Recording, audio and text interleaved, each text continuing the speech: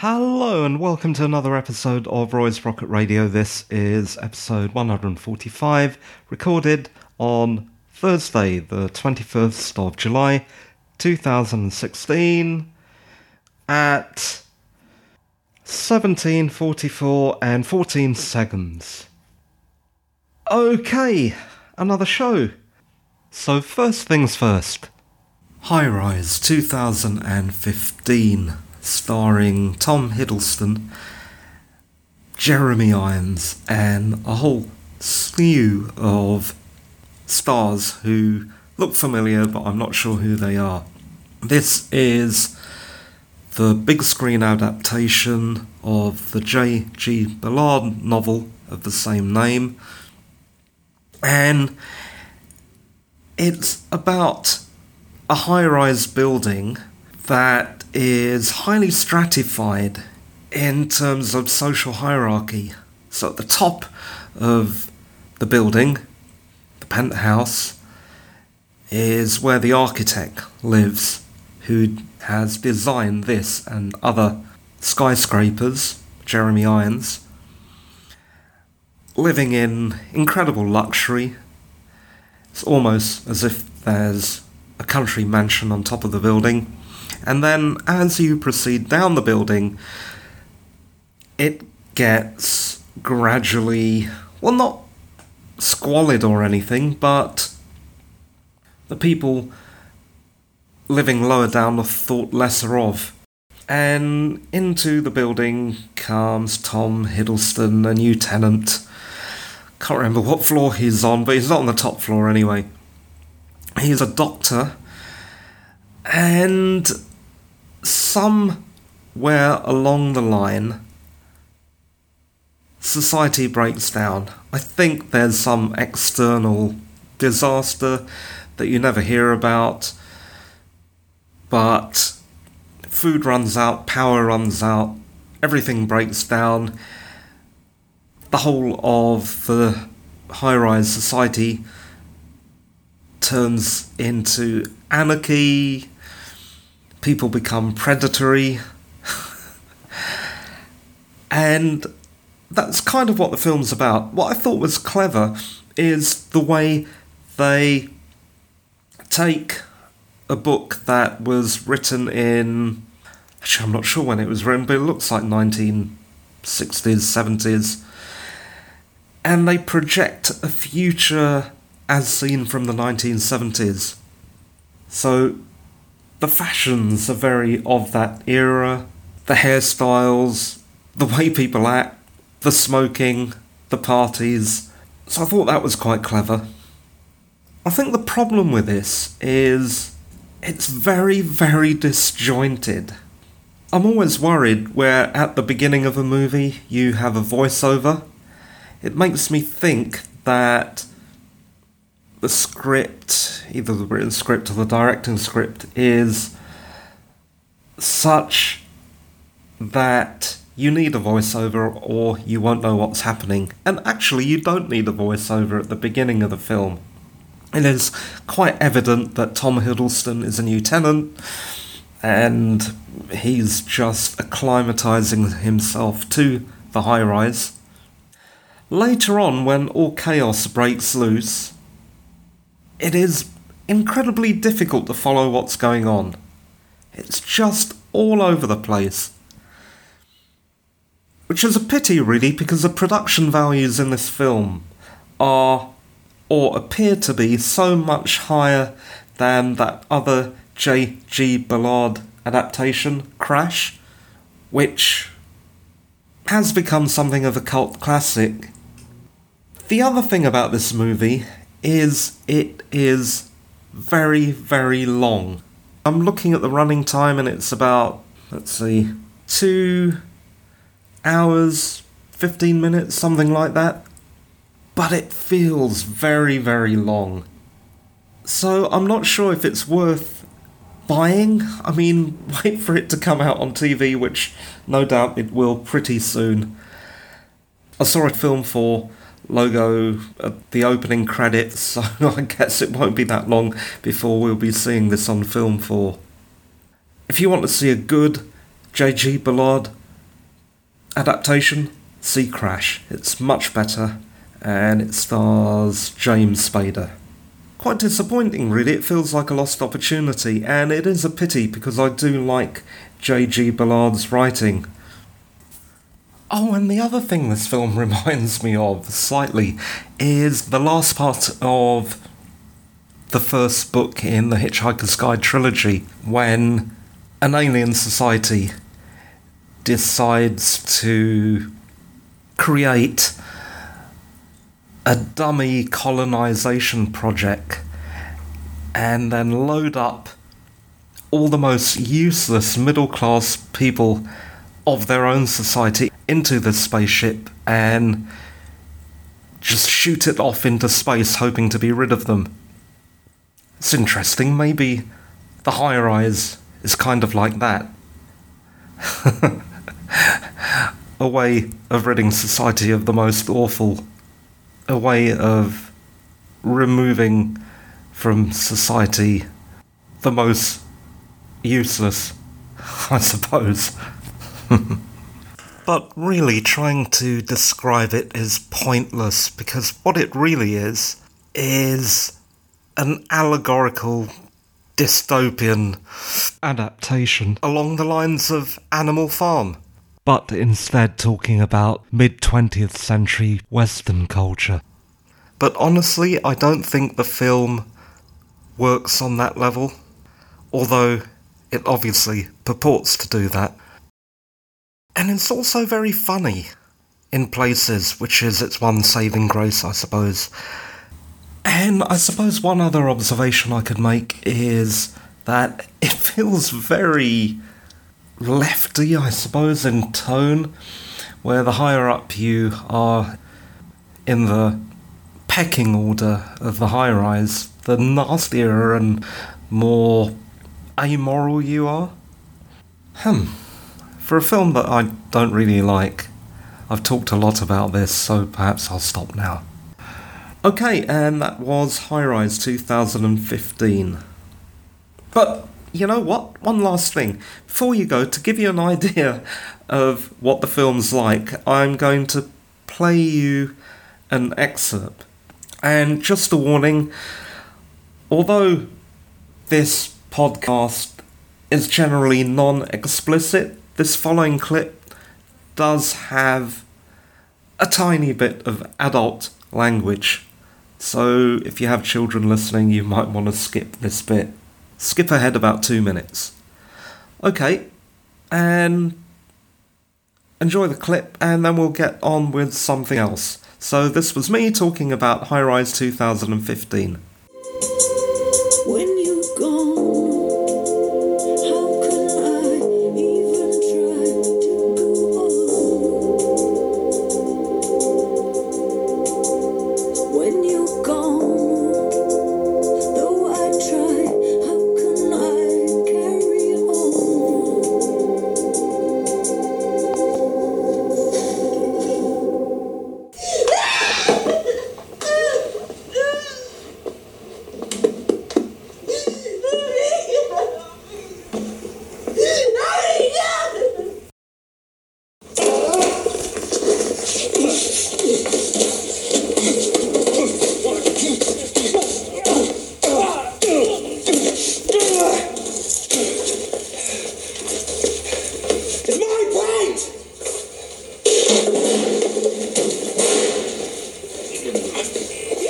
Smashed him up. I think you burst his eyeball.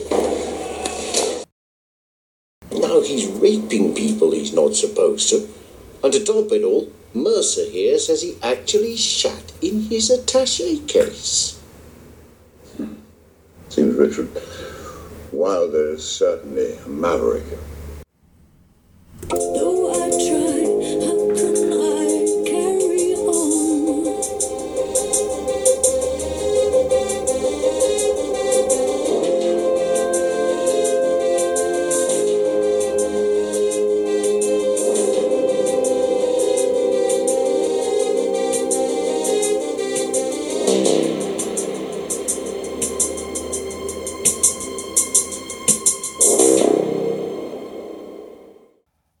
Wow, after all that, let's just talk about some writing.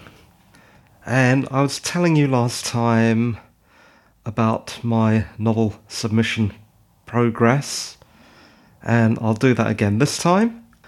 I am now rechecking the final draft for the third time, concentrating heavily on the first 3 chapters, but I'm also quite a way into the novel as well. I am tired of proofreading.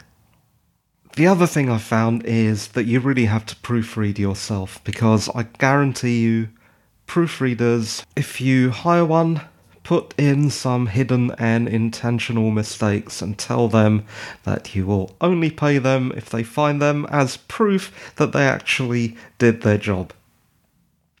Luckily, I don't have any money, so I'm doing it all myself, though I do have some help. And between us, we are finding things.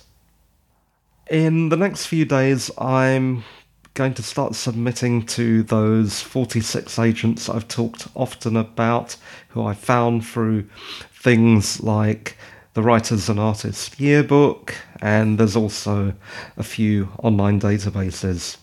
And I'll tell you what happens. If I can't get an agent, then and only then will I start submitting directly to publishers. And before you ask, I haven't made a list of publishers yet. Other writing. Remember that Kindle anthology I'm working on? Well, I have actually been working on it, and I'll be able to tell you more next time. So this is just a little recap. And that's all I really have to say about writing. Not as much as I thought I would, but hopefully there'll be more next time. Okay, just got a little tip here, a technology tip.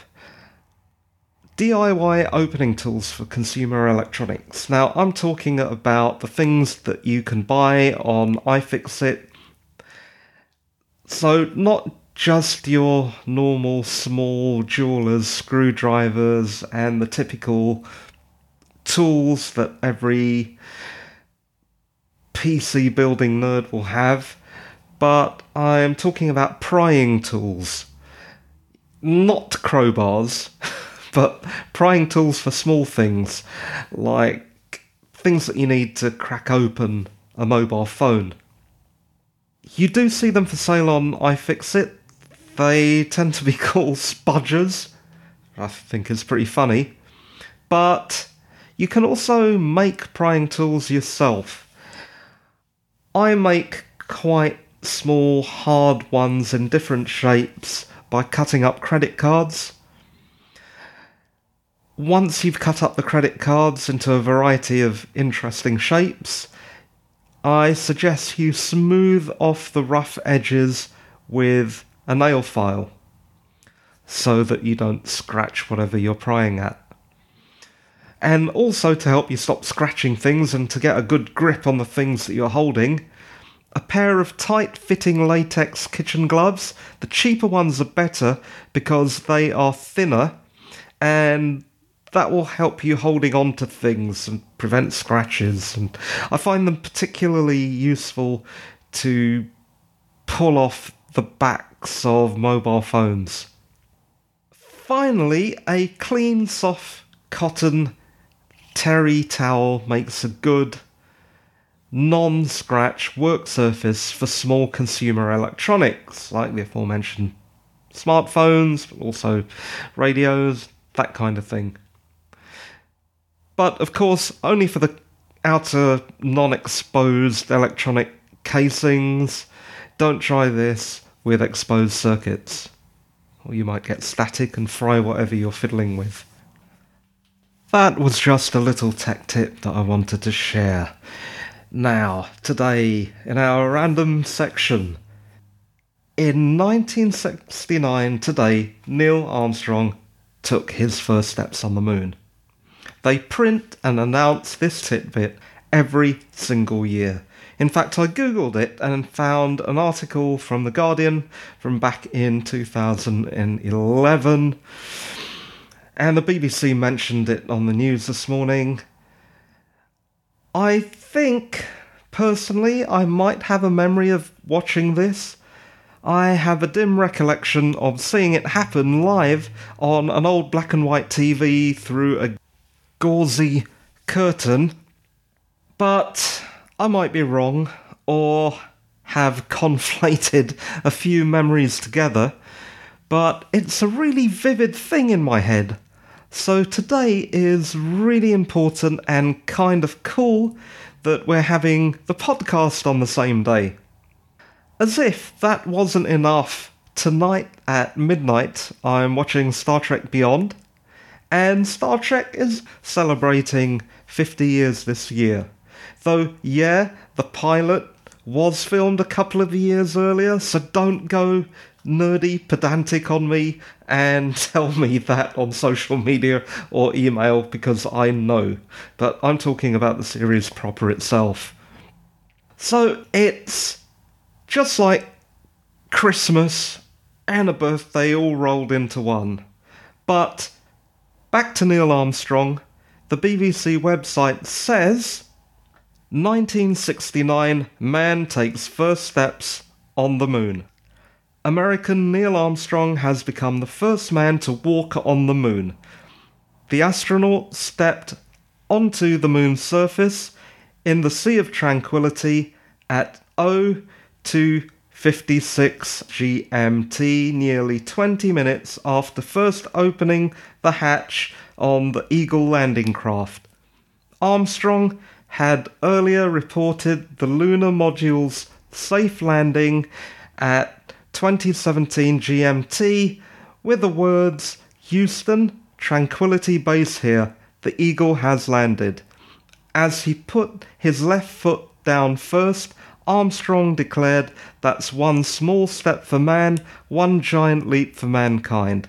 He described the surface as being like powdered charcoal, and the landing craft left a crater about a foot deep.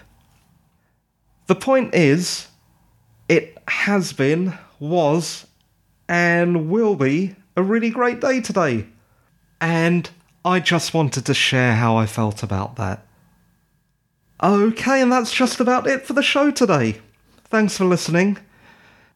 Just have a few after-show bits to announce to tell you what's coming on future shows.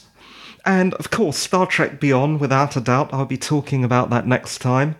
Mr. Robot, probably 2, something about D&D soon. And some band news too. Yes, I have a rock band, and if any of the band members are listening, stop cringing. Yeah, I'm going to talk about it.